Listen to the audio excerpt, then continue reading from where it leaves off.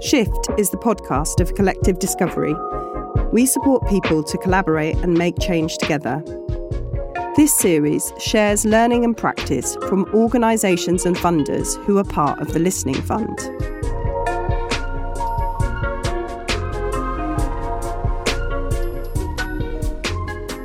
Hello and welcome to the Shift podcast. I'm Jenny. And I'm Mercy. So Mercy, in this episode, we'll hear about how youth organisations have created structures for engagement with young people. In this episode, we'll hear from Cecilia, Kerry, Italia, and Eugene, who will tell us about their experience. Cecilia is from Spark Inside, an organisation which provides coaching and a programme called The Hero's Journey to support young people within the prison estate. She tells us about how their in-prison advisory boards, IPABs, help to inform the design of their services, and also about the importance of reciprocity. Then we'll hear from Kerry from the ADHD Foundation, who alongside her colleague Stephen, supports the National Neurodiversity Youth Council. This brings together ambassadors from 6 charities focused on neurodiverse conditions to strengthen their collective voice and impact. She will tell us about how creating these structures can help young people to feel less alone in the challenges they face and to take action together. Italia, or we call her Tali, is from The Mix, a digital charity for under 25s, reaching over 6 million young people with support on a range of issues. Tali will tell us about how creating a youth board has transformed the organisation's culture and driven their organisational strategy. And finally, we'll hear from Eugene from We Don't Settle. We Don't Settle is based in Birmingham and works with communities of empowered young people to transform the arts, culture and heritage sectors. He will tell us about their youth steering committee, the benefits of young people being involved and how they are learning and improving their support and structure. So I spoke to Cecilia at Spark Inside about their in-prison advisory boards, IPABs, and the role they play for Spark Inside. The IPABs were twofold. Were about getting answers to the future direction for Spark Inside, but also to help the young adults who participated to leave the group with a range of transferable skills. So their task was to find out from their peers whether they thought it was a good idea to run what was called the conversation. And the conversation is similar to Hero's Journey, where you would have a space where you would have officers, young adults together, talking through the issues about being in that space, how it works. But I also wanted them to think about transferable skills. So, for example, one of the things that they needed to do was to design a questionnaire that they would distribute to their peers. And it enabled me to talk to them about the differences between qualitative and quantitative research methods and what you get from it and what it means. And, it was like, oh, right, we didn't know that, I hadn't thought about this. So it's ways of saying, look, you're able, and these are some of the things that you can do. And I asked her what the biggest challenges were in involving young people in their work. A big challenge is that within the prison estate, there are very few spaces that are quiet. When you're out on the wing, it's a cacophony of sound, shouting, laughter, fighting, and they're not going to be allowed to sit in a private space on a one-to-one basis because the assumption is going to be that they're up to no good. So it meant that actually I need to speak to the governor and the officers to say, look, I've asked these guys to do this. This is what they're doing. And I really hadn't thought about it at all. So it was about protecting them also in that environment, because I certainly wouldn't want them to lose any of their privileges as a result of me asking them to undertake that task. And I think the other challenge is that for many of the young adults, they are not confident writers, so they would do anything to avoid having to write. So they will talk to you until the cows come home, but you ask them to put things on paper and they're more hesitant. So again, it's about, finding smaller ways just to encourage them that they can do it, really. Finally, Cecilia told me what happened when the young adults were able to present their findings to Spark Inside. For the representatives that came from Spark Inside, it was a an eye-opener, I think, in many ways, for these young adults to articulate very clearly what their experiences are in terms of not being heard, not being respected, feeling dehumanized. And I think that element about reciprocity really, at that point, making sense for them. It's well intended, and any work that is about empowering young adults is really important. But then you need to think about the environment that you're in and making it make sense. What the guys said quite clearly was that, well, what difference is this going to make? You know, us having done this work, what are you going to do with it? And they were very powerful in terms of articulating their experiences.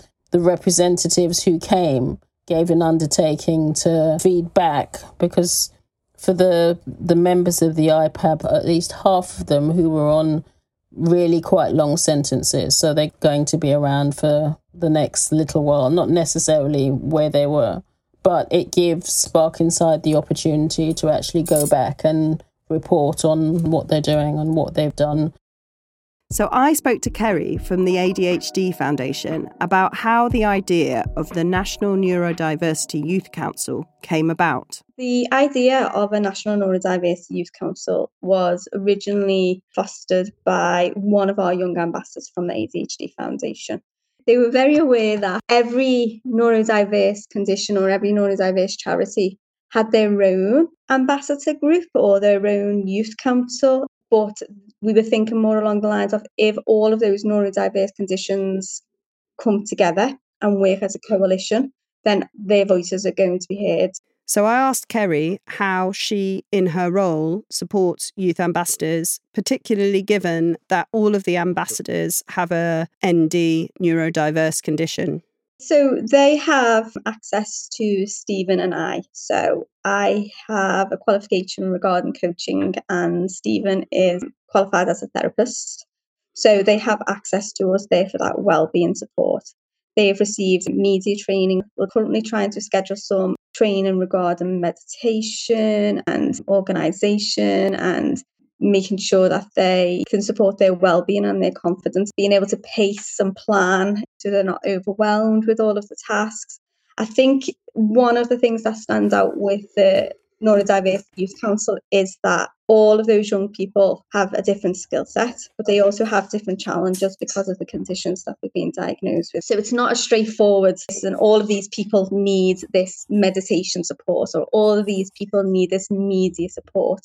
It's looking at those individual young people and understanding what their strengths are and what their interests are and where they want to go. Sometimes you'll find that some of the young ambassadors will go solidly and complete a task and they're really interested in it and you put loads of work in it for 2 weeks and then they might go quiet for a little bit. But that's absolutely fine. And if they do go a little bit quiet, then Stephen and I will just check up on them. Because a lot of the ADHD Foundation team are also neurodiverse, we understand that if there's a task there that you're really finding difficult, sometimes you need that support to get you started on it or to help you finish it or that little bit in the middle. So it is very scaffolded just to support them. So then I asked Kerry how the ADHD Foundation had gone about building a sense of collective and a sense of team when young people didn't know each other and were coming from all different parts of the country. I think the turning point was when we all did come to Liverpool for the residential, and we went bowling, we went to do escape rooms, we all had a meal together, and it was only the Friday night and listening to those young people all talking straight away and getting along and thinking about ideas, yet again, was just one of those special moments.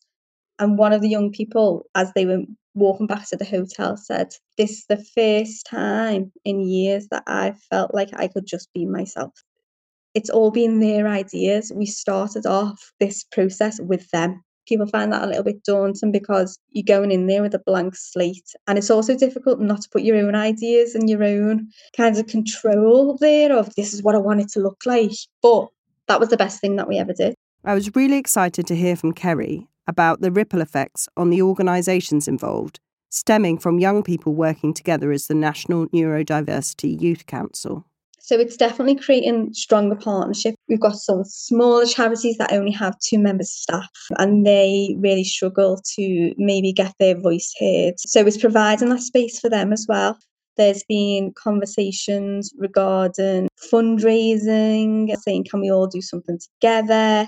So we have also started to look back inside towards our charities, policies and procedures and thinking, okay, yes, we listen to young people maybe in this part of the service, but can we analyse that across the whole of the charity? I asked Tali from The Mix about how having a youth board had impacted their organisational culture. The impact it's had at The Mix, it's huge. So we've been working for quite a long time to embed a culture of listening to young people. So for about the last 5 years. And so we've got like youth voice groups and all sorts of things that happen like within the operational stuff. And then we've brought in this youth board. The biggest thing is that culture has really taken with the youth board, because I think when people see our CEO and our chairman of our board listening to young people and taking that really seriously, it just slightly shifts the culture to like, wow, okay, this is something that's really, really important. Like people were already doing it, but I find people are more excited about doing it. And also as well, for the young people that we were listening to or have been listening to for quite a while in our youth voice groups, knowing that there's a youth board, there are people in those decision-making seats. It's really helped with how I think engaged they are. So it's had this massive cultural effect.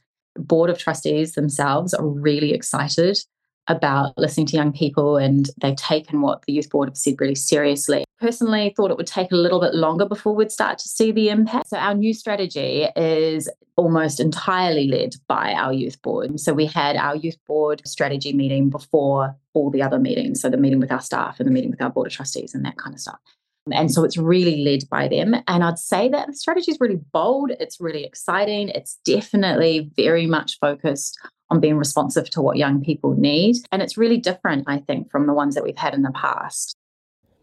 And I asked her to tell me a bit more about what their challenges have been and what they've learned. One of the things that we know is really good practice around youth voice, youth participation is making sure that young people see and understand the impact of their involvement quite early on. And I think sometimes in board spaces, because we're so strategic, right, in that space, that can be really difficult to see that impact so early. So, usually you'd be like, yep, young people come in, they contribute, we change something, and then you feed that change back. And that's a really nice loop. It keeps people really engaged. It's much more difficult when we're talking about wide strategy as opposed to specific projects. So finding those small wins, finding those spaces where they can have impact quite quickly and early on, and then just explaining when things are going to take a bit more time. Accessibility is the other thing, remembering to send board slides out well ahead of time so people can read them ahead of time, making sure that there's someone on hand to ask questions around some of the trickiest, the legal stuff or the financial stuff or that kind of thing. I think is important to highlight is that, yes, we've got our youth board, which is five young people, but we also shared with them all the insights from our wider youth voice groups and all of our data. So they are like holding that decision making, but on quite a wide range of voices in different ways from young people as well, which I think has really helped. I spoke to Eugene from We Don't Settle about the Youth Steering Committee.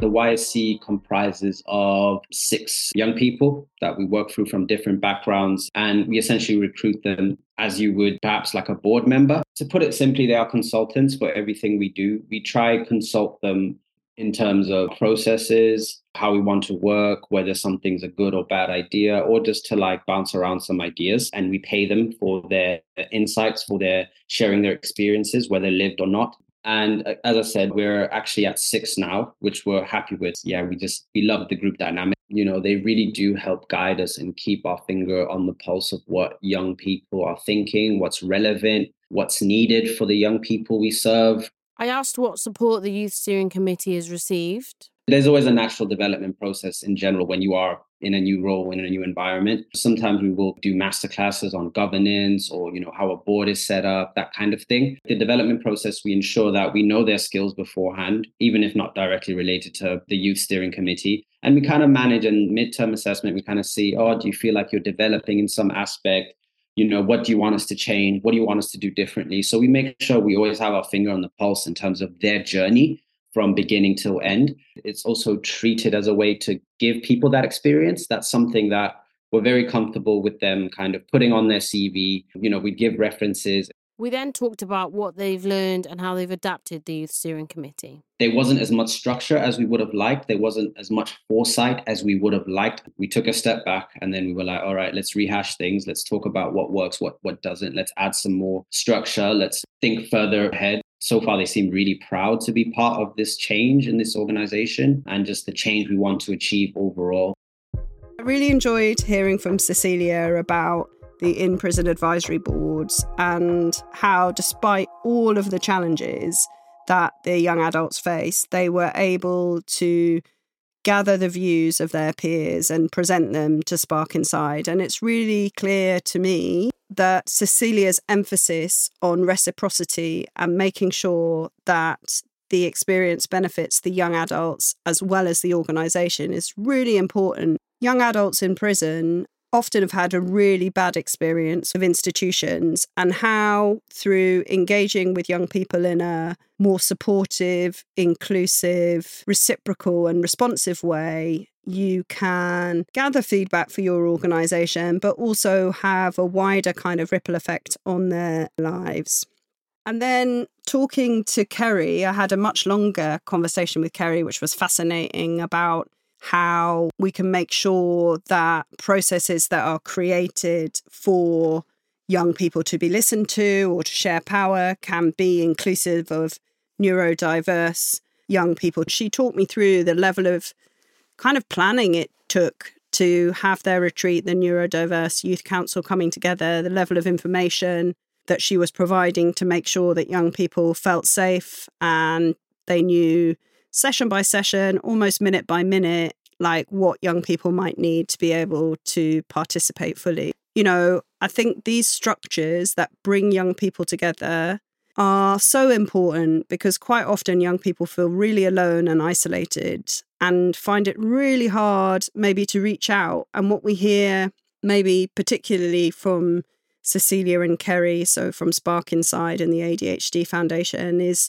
the value of creating kind of safe spaces for young people to be themselves and to express what they want and what needs to change together.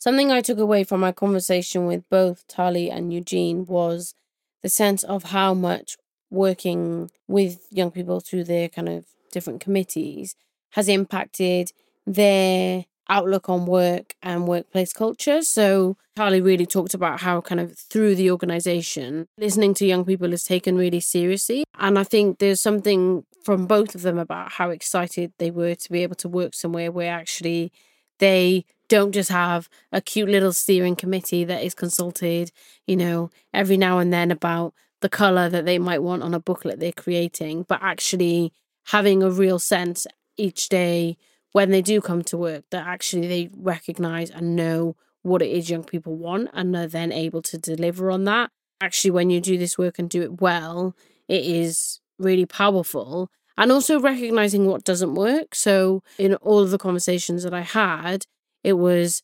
we do it like this because we learned from, X experience. You don't have to eat everything at the buffet of, working with young people on steering committees, but actually there are different ways you might do that in different settings and contexts. And I think there's something also about recognising the transient nature of young people and recognising that you're not always going to have the same collective. Having the room for turnover and growth is really important because young people are eventually going to leave these spaces. They're eventually not going to be young anymore. They're eventually going to have other things to focus on in their life. Yeah, and I think we've heard that about a lot of different initiatives. They launch them with one group of young people and develop a process, a structure, a role that works for that group of young people.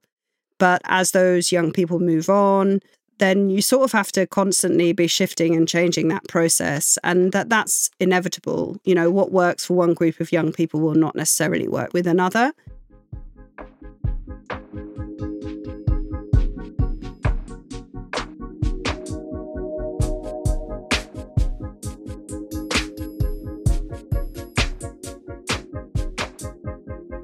Thanks to all our guests in this episode, Cecilia, Kerry, Tali and Eugene. You'll find further information about our guests and links to further episodes in the show notes. And if you have any feedback or ideas about what we could cover next, then please email us at collectivediscovery.co.uk.